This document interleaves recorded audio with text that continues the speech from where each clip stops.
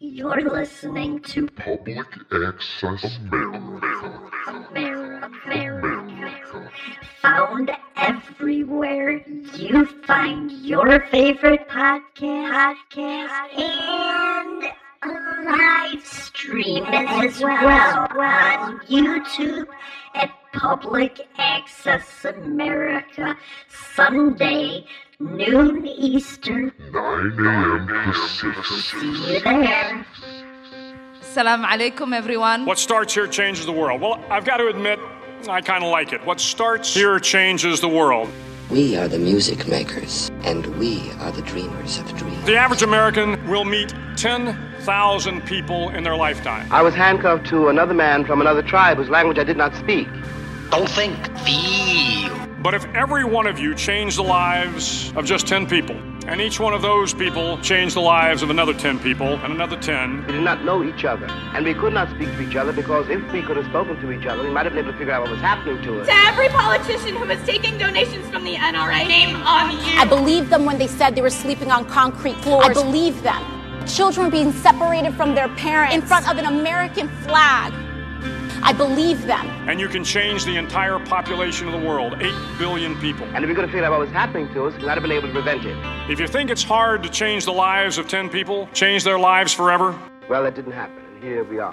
I believe these women. You're wrong. I feel extremely lucky to be here with all of you fighting for justice, for equality, for the right for us to equally exist in this country.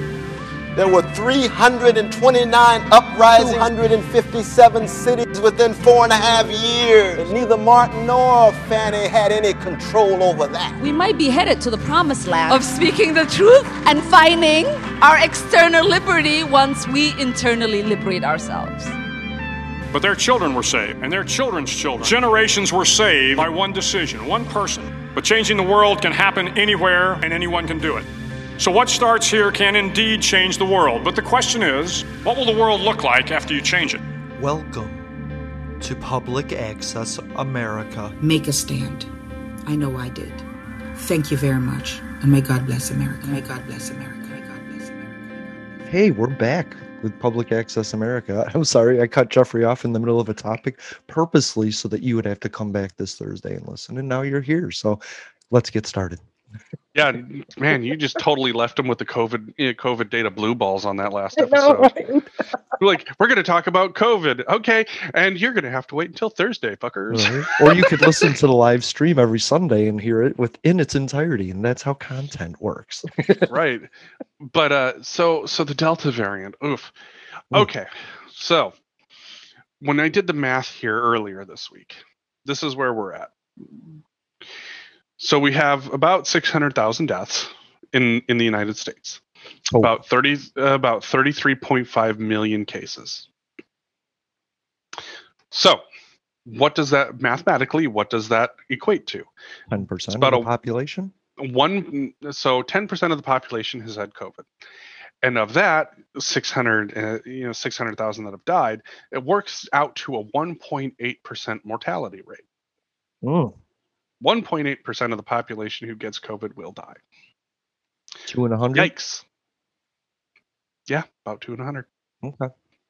So that means that for every 100 people that end up going to your local emergency room with COVID issues, 2 of them are going to die. Right. Or 2 that didn't think it was serious and thought they could ride out the flu and just died at home. Yeah. And that's the thing is like, it's not entirely random, as much as you would like it to be. There are cases where entire families have been wiped out by COVID. There are cases where entire families have, gotten COVID and, nothing's happened. Exactly. The question is where do you rank on that poll? And that's, it's hard to say. It's a dirty hairy line, isn't it? Like, do you feel lucky, punk? Do you feel lucky, punk? Do you? But so 1.8% mortality rate to give you some perspective. Before COVID, flu and pneumonia only had a 0.1% mortality rate. So to put that into perspective, that means that this is 18 times deadlier than the flu and pneumonia combined. And that's all variants. This is a generic. This isn't digging down into the Delta variant. This is just overall all the variants. All variants. Which, I mean, when you look at flu pneumonia and the number of variants there are of that, it's no different of a calculation. Sure. So now that total, based on what we have seen in the data at this point, 99.2% of people who are dying now of COVID, 99.2, are unvaccinated. So 0.8% are dying that are vaccinated. Now, once again, vaccines are not 100% effective. Nothing you have ever taken as a kid is 100% effective. Right. Everything has a chance to kill you the first time you try it. That's what everybody told me about cocaine. You might just die. Yeah. I might just die eating an apple, So yeah. Also true. So, but now, out of all of the deaths that are taking place in the United States, 99.2% are people who are unvaccinated. So that means like out of 1,000 people, only 8 that have been vaccinated are dying. Right. Whereas everybody else is unvaccinated. So when you put that into perspective, mathematically speaking, if those numbers held true, COVID as we know it has a 1.8% mortality rate. Flu pneumonia as we know it has a 0.1% mortality rate. Vaccinated deaths from COVID, if you were to theoretically extrapolate that, would work out to be essentially 0.007% mortality rate. So that makes it less deadly than the flu and pneumonia, the thing that everybody has been claiming from the beginning of this thing. After we've been vaccinated. After vaccination, something percent of the population has been vaccinated. It's that less deadly to all of us. That makes it it's literally let me make sure that I got the math right on that one. Because you're averaging entire population. If you did the entire population, so right, 600, 1, 2, 3 times. But the unvaccinated are really carrying the numbers for the vaccinated. This one, yeah, they're taking the deaths for me, and that sucks. Because how many? Sorry, I'm going to take you on a percentage hole. I wonder what percentage of the people that are dying now from COVID are people that are immune deficient or couldn't get the vaccine yet and had to mask, and other people just aren't. You know what I mean? Yeah. So it's really, and that's the other thing too, is that they're finding out that people who are immunocompromised, even having gotten both shots, may not have enough antibodies may not have produced enough antibodies to create an actual immunity to COVID. And so for some of them, they're like trying to study, do they need a third booster shot, months down the road in order for them to actually get an immunity to it. That is all. We need to bring Dan back now, don't we? We're going to need to bring Dan back. Yeah. Because the Delta variant, and that's the other thing that we need to keep in mind too, is that we've got the Delta variant, we've got the Gamma variant. I want to say there's a Kappa variant. Basically, what we've seen is that with the COVID strains that are out there and with the COVID vaccines that are out there, the vaccines are still highly effective. And until something structurally changes with the virus itself, these vaccines are going to remain highly effective. As long as it's a COVID style. As long as it's still producing that, as long as structurally it's still producing that spike protein, like MRSA or SARS or COVID. I mean, they're all COVID. So yeah, but so there's that aspect. But number two, the other issue at hand is that, and it's actually something that we're hoping is going to hold true, but it's looking like the immunity that people are getting from the vaccine looks like it could last several years. I believe that. And so there might not necessarily be a need for a booster. Once again, though, the issue that we have is that haven't had enough time with the vaccines in order to find out how long that immunity could last. Right. So, I mean, there's bad news and there's good news, because, in theory, if you've had COVID or you've gotten vaccinated, you're going to have some level of immunity to the virus. Yeah. If you get vaccinated, you're going to have a more predictable immune response to a virus. Mhm. And we also don't know, that's the other thing, we also don't know what people who've had the natural strain of COVID, no vaccines, what that looks like in terms of reinfection rates, if it's possible even. That was Dan's point. If we all get vaccinated at the same time, we know the timetable in which we're working with. But if 60% of our population is on that timetable, but 29% are on a random timetable because they had COVID, then, or 10%, right? 10% of the population had COVID. 60% are on the one timetable, but 10% are on this random timetable that we don't know the end to. And that's why we all needed to get vaccinated within a 3-month period of one another to knock it down, Absolutely. So it's one of those things, like, when it comes to being vaccinated, like, we have this ability to really tamp it down. And I mean, in the data, that's what you saw. You saw things get absolutely tamped down really quickly because vaccinations work. Turns out they work really well. You watched how we went from these horrific peaks, basically right around January 8th was where the peak of our COVID cases was. Yeah. And then as the vaccine becomes widely available, it just falls precipitously. And now you're looking at, this is one of those things where, like, this is tough because as a data person, I don't like the media scare tactics with how they address things. Yes, COVID is on the rise again in parts of the country. Right. And unfortunately, it's on the rise again in the parts of the country that haven't gotten vaccinated. And that's one of the things that people need to understand is that, yes, it's on the rise. Should you be worried about it? I mean, everybody at this point, it's like, if you've gotten vaccinated, take the precautions that you want to. If you want to, if you want to continue masking because you just want to make sure that you're not, spreading, potentially catching the Delta variant. Like, that's the other thing we don't know is if people are getting the Delta variant, if they're vaccinated, are they able to spread the Delta variant? And so, right. If you're wanting to continue masking in order to not spread it, that's fine. If, you're vaccinated and you're like, I'm done with the masks, I'm trusting the science because I got vaccinated, hey, great, fantastic. That's one of those things. But if you're not vaccinated, it's, you could have absolutely no symptoms. And you could catch it from somebody that's been vaccinated because they could be an asymptomatic carrier or just feeling limited symptoms because they were vaccinated, but they can still transmit it, maybe, And the other thing too is that now with the Delta variant is actually starting to affect kids.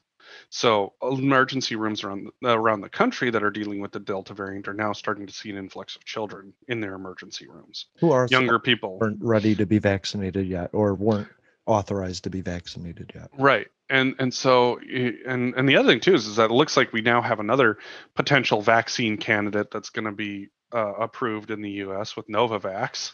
Nice. So, and they're another 2-shot mRNA. Like, one of the things that we're going to have to keep in mind is that while for some of us the pandemic might be over because we're vaccinated, the reality is that, number one, the pandemic is not over, because as long as the world at large is still unvaccinated, that means that there is still chance for mutations, and that means that there is still a chance that one of these mutations will structurally change the way in which COVID works and our vaccines become ineffective. Right. And so, we're in a race against time to get the world vaccinated as quickly as possible. The world. And so just keep that in mind is that, the Delta variant didn't show up in the country because it mutated within the country. The Delta variant showed up from another country, and it's now spreading because people aren't vaccinated. Right. And I want to say that that's from India, and Yes. I'm not besmirching India. They are a tough people. If you Right. think about the things and the diseases that have come out of India, the food they eat and how they've survived, and you think that the thing that took India down almost is here, you got to be worried about that. You know what Well, I mean? here's the reality that people who are going to, go, oh, China, oh, India. The reality is that any place where you have lagging vaccinations is a breeding ground for potential variants. Yeah. I mean, even in the United States, we had our own variants. We had the California variant, we had a New York variant, and I believe we had another variant in there as well. Mhm. But they weren't particularly stronger than anything else. But now you've got then you had the UK, South Africa, Brazil variants that were definitely a little bit stronger, but not a whole lot worse than the wild variant. Delta variant is worse. Delta variant. Yeah.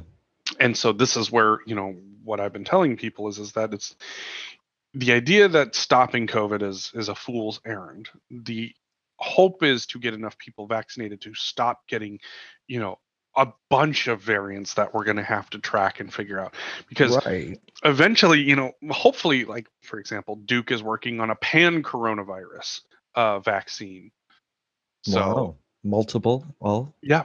So if it's possible that you could do multiple, fantastic. yeah. That would If you be could absolutely fantastic. if you could attack it at its level instead of its mutations, like yeah, that makes all the difference in the world. If you attack the COVID container, right, as opposed to Right. just the little spikes on it, because that's how we get our immunity. We inject a bunch of dead spikes into our body, and our body goes, oh, we don't like that whole thing. You know what I mean? Right. And as long as COVID produces those spikes, Yeah. we're going to be able to vaccinate against, COVID. Mm-hmm. So the understanding needs to be that, number one, people who aren't vaccinated are at risk. Number two, people who are vaccinated are still at risk, but it's a lot less likely. And the other thing that you have Right. to keep in mind too is that, what's going to look like is constant exposure. Now that you're vaccinated and you're going to be out in public, there's going to be a constant exposure to the virus at some point. And so Right. that level of immunity is going to stay there. It's just that until we get enough people vaccinated before we see a super significant variant Right. that threatens that, it should be, things should be all right. Like, not like what it was when this first happened and we were like, oh shit, what are we up against? Right. But here's what I feel bad about is that like this Delta variant, it's like this thing is just bopping around the world, becoming stronger and feeding on the people and becoming stronger as we get immune from it, and it's attacking us. And then this Superman of a virus just attacks North Korea's like population, who already is facing major food insecurity, isolation, authoritarian dictatorships. And it's like what else could those people possibly have to deal with? They're the people in North Korea literally eat dirt to survive. People throw flashcards over the fence so that they can watch shows like Friends or news or movies. That's how isolated they are. And now they're suffering with this virus. I made a joke earlier because I kind of was inferring that I hope like the government gets COVID and half of it passes away so that we could get new reforms there. I would hate to think that the people are now suffering. On the other hand, I'd rather be dead than live in North Korea, and maybe this is the dagger they've been looking for, Well, and that's just it, is that it's really unfortunate for the people. Like, once again, my empathy is with the people of any country that has to deal Right. with that, because most of the time the people are no different than you and me. Government, on the other hand, like I've said, I don't trust the Chinese government. I don't trust the North Korean government. I don't You don't trust the trust Russian our government. government. I don't Right. trust our government. Inherently, I don't trust governments at large. So Right. I have more faith in some governments than others, but that still isn't a whole lot. And that just means become trustworthy governments. It doesn't mean we're trying to knock you out of existence. It means be Right. better. Okay. Be better, be more transparent. You let allow the people to have more control. Yes. Wait, really That's quickly, the reality. I figured something out. I don't want to get away from North Korea, but Republicans have realized that they could streamline government not by making government smaller, but by making the demographic that it serves smaller, by eliminating the American people. They believe they can shrink government down to a manageable size. It just has to run for them, not us. Anyway, that sounds about right. Yeah. So North Korea. So North Korea. And the reality is like you're seeing all of these different potential vaccine candidates out there. Mm-hmm. Like Sinovac, the Chinese vaccine has not been effective. Right. Like it's like at best 50% effective. And even like Brazil is now like pissed because they've gotten a bunch of this, and I think Brazil's about to pass us in the number of deaths that they've had from COVID. So sorry, USA, we might not be number one for much longer. Right. Not that we really should have been number one in this category to begin with. Imagine, like, we got rid of Trump, but they're still dealing with their Trump. Mm-hmm.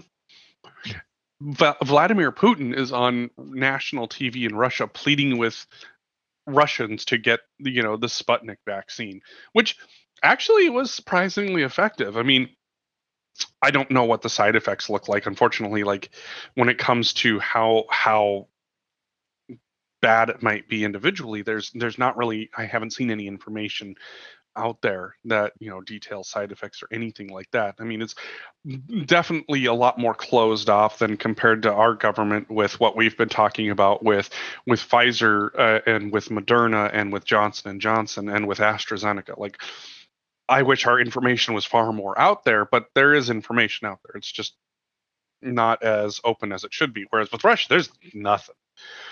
Every government gets to run the way it wants, and I get to decide where I live, and I choose to live here. So Russia gets to be Russia. I hate the fact that Russia is Russia, but they get to be Russia. If they don't want to share information, that's fine.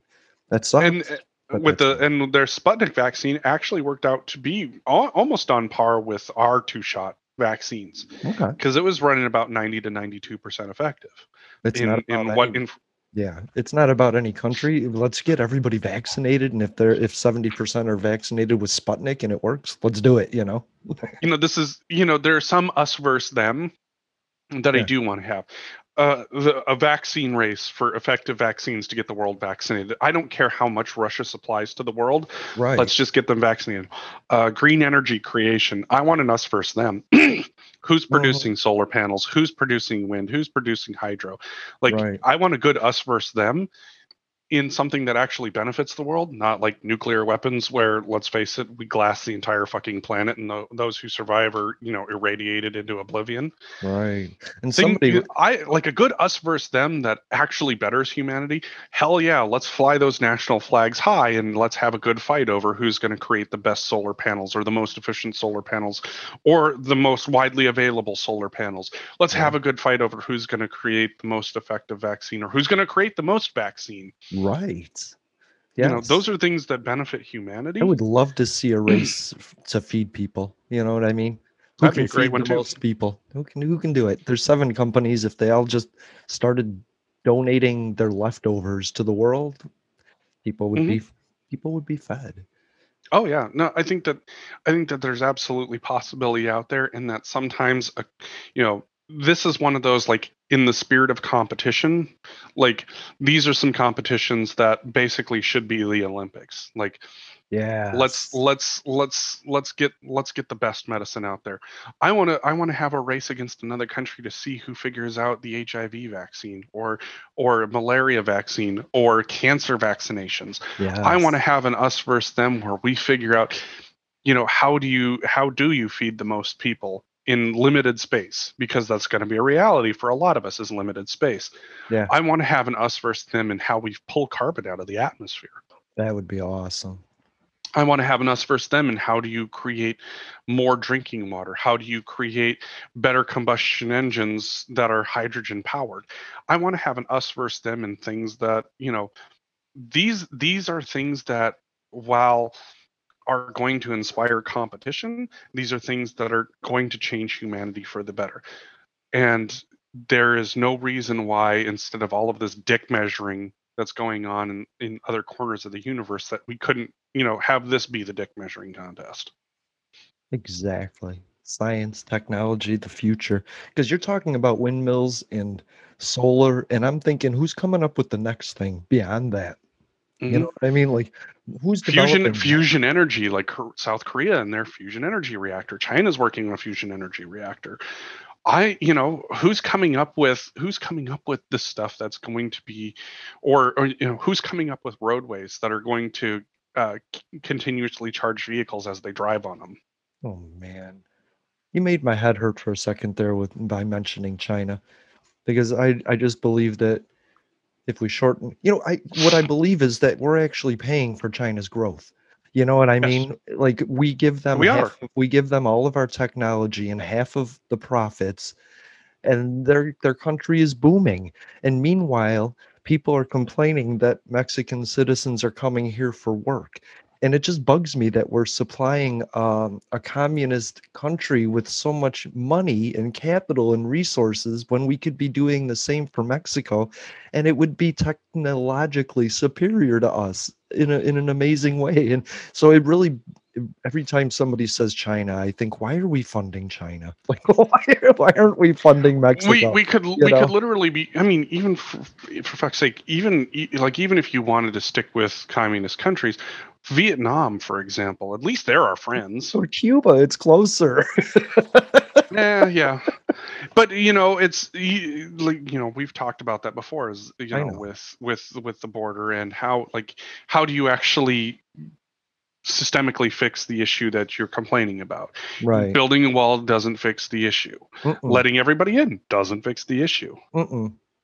Creating safe, profitable, sustainable work environments that are permanent, long-lasting, and that deal away with the issues that are driving people here. That's how you fix the problem. Exactly. And we tried doing that with China. Like, they needed help, and we thought if we fund them, they'll become less autocratic and more democratic, realizing that our system is the one that helped them become what they are. But they're just becoming even more autocratic, and we're paying them to do that. That wasn't even where I wanted to go. That was just a segue because you said China, and that's now what I think when people say China. Well, but that's the reality is that you have the people who, that's the funny part of the reality, because you have all of these people and companies who say that capitalism is the best system in the world. Right. And what are they doing in order to bolster capitalism? They're using a communist country. Yeah, because the labor. Exactly.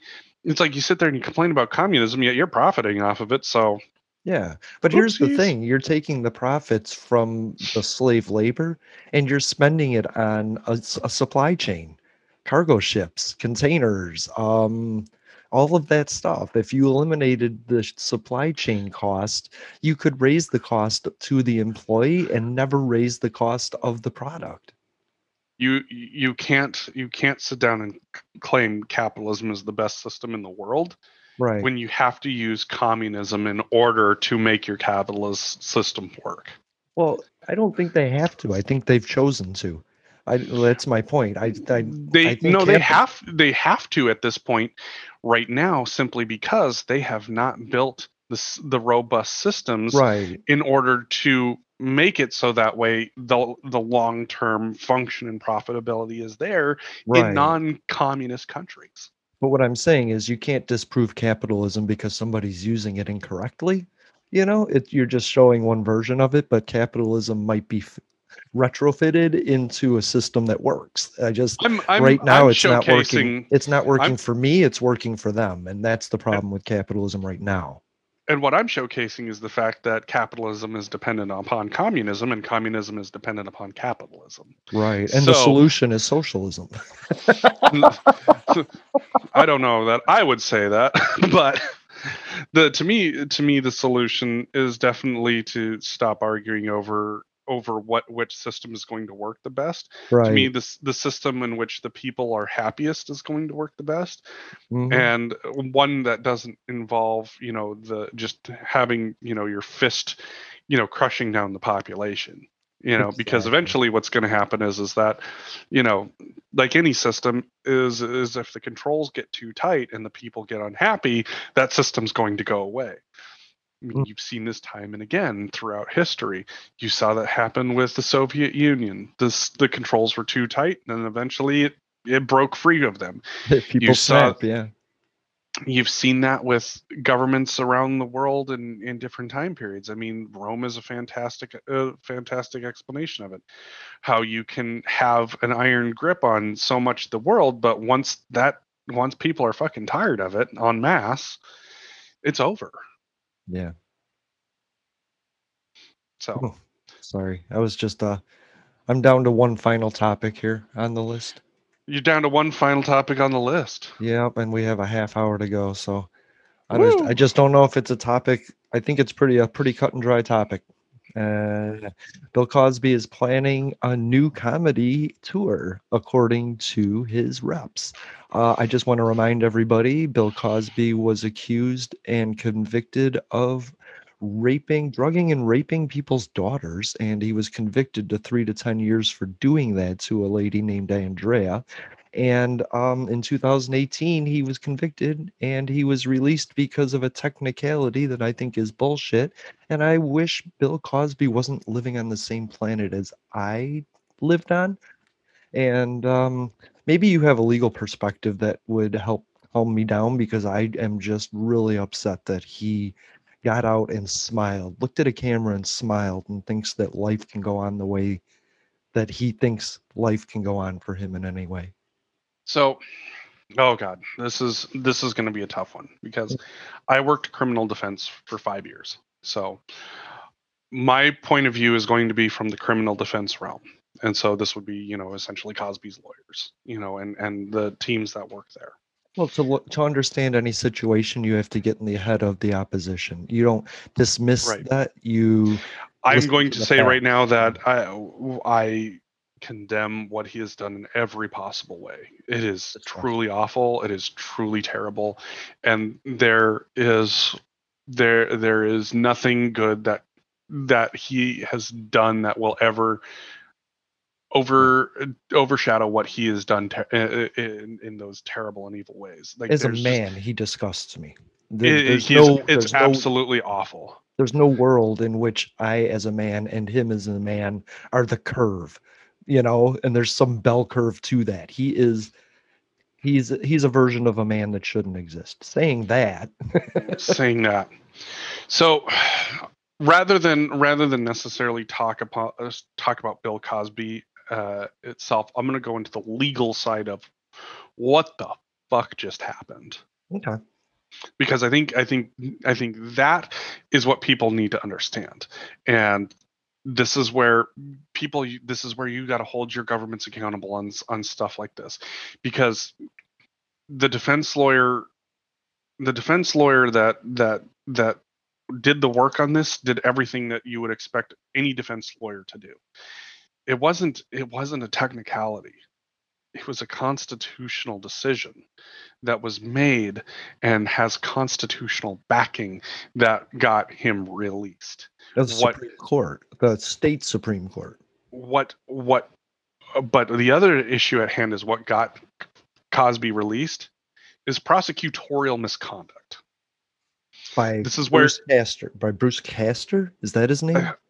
Is that the current one or the previous one? I can't remember. The one that they said offered him a deal. Maybe it's so the one who offered him the deal, that would be the original prosecutor or attorney general that they had at the time. Right. But the new one, so one of the things that people need to understand is that, like, these voted on politicians and lawyers and attorneys generals and all that. What people need to understand is that when you vote for a new position like this, like a new attorney general, or if you happen to vote for prosecutors in your particular area. I know a lot of places just typically appoint prosecutors. So like they'll have like you'll have your state attorney general, and then you'll have those offices, and then they appoint prosecutors. Yeah. Some places you can vote on them, but it's kind of few and far between. So basically what happens is that what people need to understand is when a prosecutor does what the previous prosecutor did, was offer someone, immunity from prosecution as long as they testify in a civil case. That's what happened. It's like, hey, if you testify in the civil case about your dealings, you'll be immune from prosecution. So there was a constitutional deal made there that had to be upheld. And when the new prosecutor came in, it doesn't start that from scratch. It doesn't just undo what was already done. It would be like if every time that it would be like if every time we voted in a new president, like we got rid of just everything and started over from scratch, we'd never get anything done. Right. It's like my apartment complex switching management, and this management suddenly realizing that they don't owe me the money that the last management claimed to say they owed me. So yeah, you can't just change things because, the parties change, but the company stays the same. I get that. So, and that's what happened is that the new prosecutor said, fuck it, I'm gonna try him. And that's how this became a thing. And that's how he ends up getting convicted. Because he confessed in civil court, because if you can make somebody right person to person, right? It's not a federal case if it's a person on person solution, which we always try to achieve first. So that's what you're saying, like Bill Cosby and the lady that he drugged and raped came to terms to a solution in a civil court, and you can't use that against him in a criminal court. Because this is where, that common phrase plead the fifth comes into. You have the right to refute, you have the right to not incriminate yourself. Right. And that's, what happened is that they made a deal so that way if he testified, he could not incriminate himself. It's a constitutional thing. So it doesn't mean that, you can, basically it means that you can incriminate yourself, but there has to be a deal. If you make a deal where it's like, hey, I will tell you what happened, but you have to agree not to charge me, otherwise I'm not saying shit. Right. So a lot of people, rather than, if you don't have the standing to make that deal, that's where people will plead the fifth and say, yeah, I'm not going to potentially incriminate myself. Well, in this case, he made a deal that would very much incriminate himself if he were to go to trial in a criminal sense. Because he thought if he could handle it civilly, it would all just go away. Right. I mean, what happens usually is that they do that, and then there's a settlement under the table with a disclaim, do not disclose agreement, and then everything goes on. And that's the hush money thing with Donald Trump and, the porn stars and everything. And that's right. So that's what he was hoping. He was hoping civilly it would just go away, and criminally he wouldn't be charged and he could go on with life. Right. So prosecutorial misconduct is, unfortunately, this is not something that's new. This is probably like the most visible that it's ever been. And this is where I tell people, it's like, look, much like your cops, prosecutors do some really shady shit. And they will do things in order to get things moved along or closed out. And this is where, it's incumbent upon you, the people of whatever state, whatever county that you're a part of, in some case, feds, the national level. Right. You have to be the ones that sit down and say what is okay and what isn't okay. The fact of the matter is that what was agreed upon had to be held in place. And when the new prosecutor came in and reneged on that deal and charged and ultimately made it through to conviction, that if as long as that deal didn't come to light, Cosby was going to stay in jail. But once that deal came to light, and that's where misconduct comes in. Okay. So There's a lot of people that can explain misconduct better, but this is not a unique problem. Is the thing. You have this happen all the time, where prosecutors will promise one thing as long as they can get something, but then they'll end up prosecuting you on something else. Right. And time again, courts will rule against that. It's just that a lot of the time there's not enough evidence to say that that's whatever happened. So this is where, quote unquote, your Miranda rights come in. So for example, it's like, hey, if you just tell us what happened, we'll go really easy on you. It'll all be over. It'll all be fine. And you get these people that will then just gush on everything without the protection of a lawyer. And then they get the fucking book thrown at them. Mm-hmm. But in this case, where there's an actual agreement in place and then they get the book thrown at them,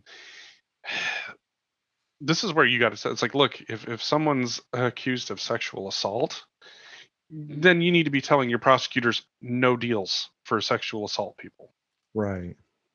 No deals for sexual assault criminals. But if you're going to have stuff like this happen, like your prosecutors are supposed to work, they're supposed to work in favor of the victim. And in this case, I don't necessarily blame the prosecutor for wanting to get closure for all of the victims that there were. I really don't. But I do blame them for knowing all of these structures that were in place and then choosing to go this route. Because now what's going to happen is that none of this is ever going to come back. Right. It's done. And it's the justice that you hoped to get is gone. But again, if you can make somebody whole civilly, and I don't think you can, but only the victim can say if they've been made whole enough. But if the victim says they've been made whole enough civilly, then criminally there's nothing other than to prove the point. So if you give him immunity criminally by confessing civilly, you're actually giving the victim more of what they want. Like they want reparations, they want closure, they want all of these things other than Bill Cosby just rotting in prison. That's a societal function. Like he should just be shunned, you know what I mean?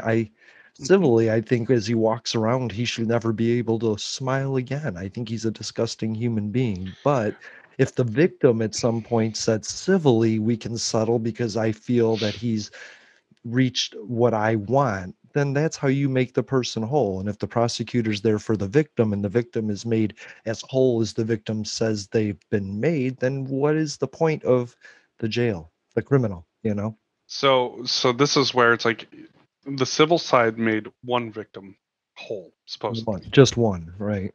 But what it did was it established how all of these other victims came to be.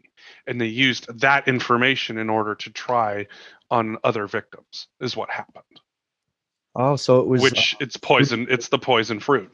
Poison fruit, yes.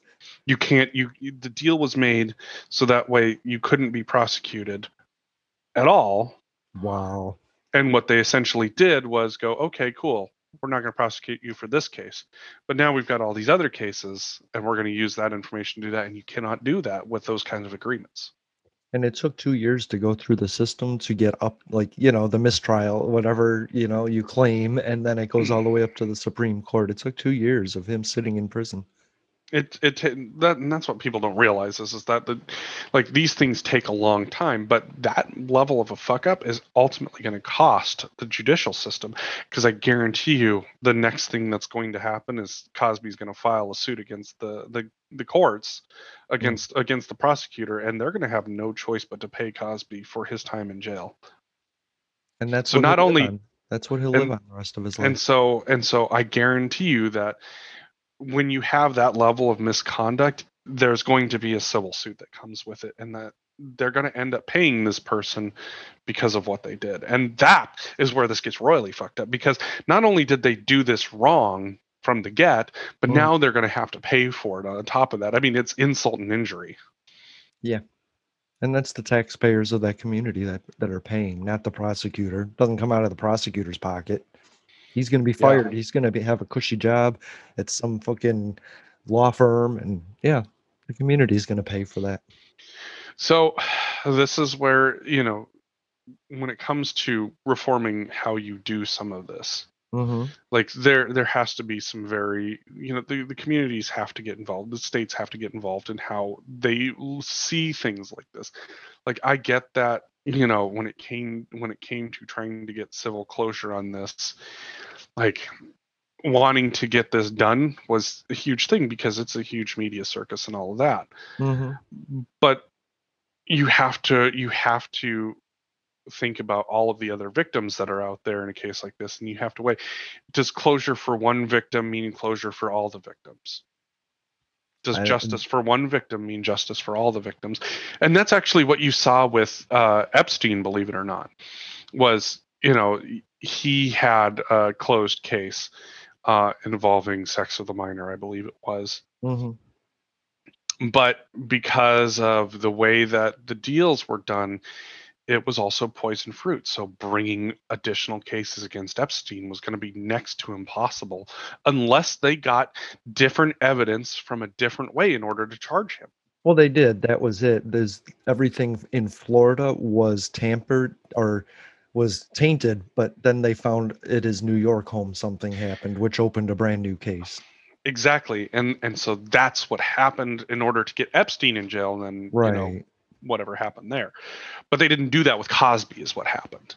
Instead of, being like, okay, we know what what happened. Now what information can we find that essentially would be outside of that norm to get that charge done? Right. And a different victim in a different state bringing up a new charge, you know what I mean? Yep. Like we keep forgetting that Blasey Ford could have reported the crime of rape and Kavanaugh would have had to fight those charges. She chose not to charge, and it was a long time ago, but she chose not to file charges in the district in which she claimed to be raped in. And I believe she was raped, by the way. I believe she was sexually assaulted, I believe everything she said. It's just she didn't file charges, so Kavanaugh still sits on the bench. But that's also one of those things, like how do you get evidence from 30 years ago? Right. At some point it's just gone, which is why preserving records is so important. But we believe that, I believe in non-violent, non-conforming, right? And I feel that Bill Cosby just isn't going to get my attention, and hopefully every American feels the same way. I mean, Geraldo was just praising him, and that really bugs me that the right might take him on as I don't know. Rape is bad, but Democrat or Republican, right? We're not going to start cancel culturing rapists now, right? I mean, if we're not canceling rapists, I don't know. Yeah. What the fuck are we going to cancel at this point? But I mean, is Bill Cosby going to be the next Mr. Potato Head? Democrats are claiming to cancel Bill Cosby like they did Al Franken. I don't know. I just worry about it. I worry about him becoming some MAGA fucking front man. Well, and that's Kanye, the next Kanye, Oh, and that's the worst part about it is that, we can make the choice of who we watch, who we listen to, who we allow our time. But unfortunately, we can't make that decision for others. That's right. It comes down to values. What are your values? If you claim to support Christian values, then you shouldn't be supporting this guy. Yeah, live your values, not your politics. If you claim to support women in any sort of regard, you shouldn't be supporting this guy. Exactly. And so, that's what has to happen. And unless, I don't know how, unfortunately, these victims are ever going to get their justice now because of prosecutorial misconduct. And that is the really frustrating part for me, because people are people are looking at it as, oh, well, he's with the defense. Well, why couldn't they just leave him in jail? It's like, well, that would be the same thing as, well, you have your Miranda rights, and you make a deal to roll on somebody, let's say, and then they throw the book at you despite the fact that you made a deal. What's the point of ever making a deal then? Yeah. It's like accusing me of remaining silent when that's my right, and then charging me with it, and then putting me in jail for staying It's silent. your constitutional right to not incriminate yourself. That's right. And however you make that happen is part of that. And so using that against you is illegal, and it's been illegal time and again. Yep. And so this is where you need to blame your prosecutors, not the defense attorneys. The defense attorneys did their job. You don't have to like the job that was done, because I guarantee you that if you're ever in that situation where, let's say that you happen to just be the bystander, but guilty by association, you were there. Yeah. If they give you the chance to, make a deal and potentially not incriminate yourself, you need to do so with the full faith that should they come back after you, you can look to that deal and say, no, we had a deal. You can't charge me with this. And that's every American's constitutional right. Yeah. I vow as a broadcaster to not give Bill Cosby a platform to redo his image. So we're reaching the end. I got to ask you a movie question, of course, and that would be, what's your favorite Bill Cosby movie? No. Is there one where he gets murdered? No. I don't know if he has any. No, what's your favorite 4th of July movie? You know what I mean? Ooh, favorite 4th of July movie? Yeah. I don't know. I know it's a hard one to think about, right? I mean, if we're so I guess we'll have to expand this a little bit. A little bit. So if we're gonna go with 4th of July, what's the 4th of July about? Barbecue and explosions. Yes. So let's go with explosions then. In terms of movies with great explosions, I like this one, yeah. If I'm gonna have to go with the Expendables then, because let's face it, you're not watching the Expendables because the plot line is any good. You're watching it because it's a bunch of people kicking ass and things are blowing up. So and a bunch of the old action stars. So in that case, 4th of July, I'm gonna have to go with the Expendables. The all three of them. I like it. You just made me think of Enemy of the State, where Enemy of the State, where they're leaving the hive, that Gene Hackman made, and Will Smith, and Will Smith is like, "Did you just blow up the building?" And what? Oh, the other guy is just like, "Yeah, because you made a phone call." Right. Awesome explosions. But I'm gonna say I watched Gandhi yesterday, and I'm gonna make that my 4th of July movie. I think everybody needs to watch Gandhi. I just really what I want to say is, I know there's rumors and things about Gandhi that aren't good, and I choose not to pay much attention to that. And I know movies are an idealized, polished version of history, which is why I don't normally recommend them. But the way the movie Gandhi is put together, every scene is important and has a lesson that could teach us today as advocates.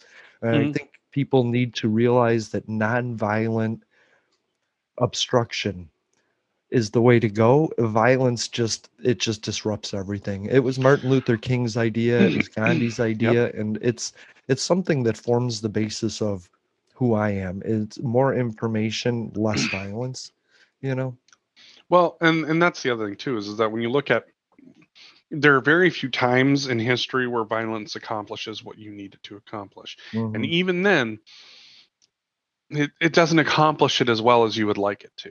Yeah. I mean, realistically, there was not going to be any sort of rationalizing with Hitler. Right. There was going to be violence was necessary in order to solve that problem. You couldn't negotiate it down to just a few 100,000 Jews a year. Right. Right. So understanding that there's a time and a place for violence, but understanding that it should be very few and far between is really what you need to understand. I mean, whether you're looking at international issues or whether you're even just looking at your community, nonviolence typically works better in getting the changes that you need, in getting anybody the services that they need. I mean, think about it. How many people have been killed, and how well has that worked out? You know, whether you're looking at the homeless community or the Black community or the disabled community, how well has that actually worked out? Now, what happens if you use nonviolent solutions to get people the help that they need? Works a lot better. It's less of a PR nightmare. You get less community ill will. And if you expand it on a national level, less violence is better. But build a consensus at a community level. That's what I'm saying. You know, like common sense things. If 7,000 communities all do the same thing, then it should go national. But if one community's doing it and 300 are like, maybe not, maybe we shouldn't go national with it just because somebody wrote a policy to justify their paycheck. You know what I mean? Right. Exactly. So, I mean, as you know, I'm someone who, you know, I like to repeat the line, ideals are peaceful, history is violent. You know, that's the real truth. This is that ideals are peaceful. You know, the idea that helping out your community, the idea that, you know, being an agent of change and doing things positively for the people around you. But when you look at history, it's like some of those changes have been real fucking violent. I think people want faster change than peace allows. And that's the problem is that fast change is usually violent change, but peaceful change takes time. The quickest when you change think you can about make is in yourself. The quickest change you can make to the world is by changing yourself as you need to, you know. How long did Dr. King embrace peaceful ideals before, you know, you got the Civil Rights Act? How long was that civil disobedience happening? And how long before he found peaceful protest was he advocating for violence? And because I want to say like his work started in the mid 50s. I'm not quite sure. It was around the Montgomery bus boycott. So, and then you didn't get the Civil Rights Act until 65. Right. So 10 years. Think about that. There's a story. Martin Luther King was sitting in his house with his bodyguards and he was surrounded by guns, and he made a decision that he was never going to get what he wanted from what he saw around him. He needed peaceful protest and nonviolent action, and so he got rid of those guns. You know what I mean? He made a choice. He saw that same choice. I could get what I want by violence, but would I want what I got when I got it? And like even Gandhi said, an eye for an eye makes the whole world blind. And it's so simple, but I believe it. It's true. Whereas, you know, peaceful, you know, as I think we've talked about before, like if somebody's doing something peaceful and you show up and do something violent against someone peaceful, you look like an asshole. Yeah. And showing the world that is where we come in. That's where we should come in, is, you know, the journalist that runs over and says, hey, I heard what was going on. I want to help. You know, I love that part of the movie. His name is Walker, and he's just a journalist, and he makes all the difference in his reporting. And that's what we need to do. I mean, we're talking about North Korea, but I want people to be aware there's people in North Korea suffering right now. Right. Peaceful actions are slow to make change happen, but it's when it comes to hearts and minds, the moment somebody acts violently against somebody who's embracing peace, it changes some hearts and minds real quick. And that's exactly what happened. It's just that it's a slow build. It's not, you know, it's not violence where it's a very quick catalyst. Yep. And ultimately you don't get the kind of change that you want. And I think that's one of like why Dr. King has been, you know, one of my biggest inspirations in trying like to find peace is that, yes, do I want things to change? Absolutely. So there's some real messed up shit right now, but the thing is that if you change it violently, that change is not permanent, and that change is not in the way that you want it to be. And it never will be. And Dr. King was absolutely right about that. You're not going to get it by storming the Capitol, you know? No, you're not. But Gandhi is a great movie for that. It has all those life lessons in it. It's 3 hours. It's on HBO Max right now. I don't know. I don't know if anybody has 3 hours while they're eating burgers, but go watch Gandhi. Be a better person. Love you, Jeffrey. Love you too. Bye. Bye. To those who would tear the world down, we will defeat you. This is our moment. This is our time. To those who seek peace and security, we support you. Yes, we can. And to all those who have wondered if America's beacon still burns as bright, tonight we prove once more that the true strength of our nation comes not from the might of our arms or the scale of our wealth, but from the enduring power of our ideals, democracy, liberty, opportunity, and unyielding hope. Let me tell you something you already know. The world ain't all sunshine and rainbow. It's a very mean and nasty place, and I don't care how tough you are, it will beat you to your knees and keep you there permanently if you let it. You, me, or nobody is gonna hit as hard as life. Ask not. Yes, we can. What your country can do for you. I have a dream. Ask what you can do for your country. Poor little children. Yes, we can. One day live in a nation where they will not be judged by the color of their skin, but by the content of their character. I don't have to tell you things are bad. Everybody knows things are bad. It's a depression. In this lifetime, you don't have to prove nothing to nobody except yourself. But it ain't about how hard you hit. It's about how hard you can get hit and keep moving forward. How much you can take and keep moving forward. That's how winning is done.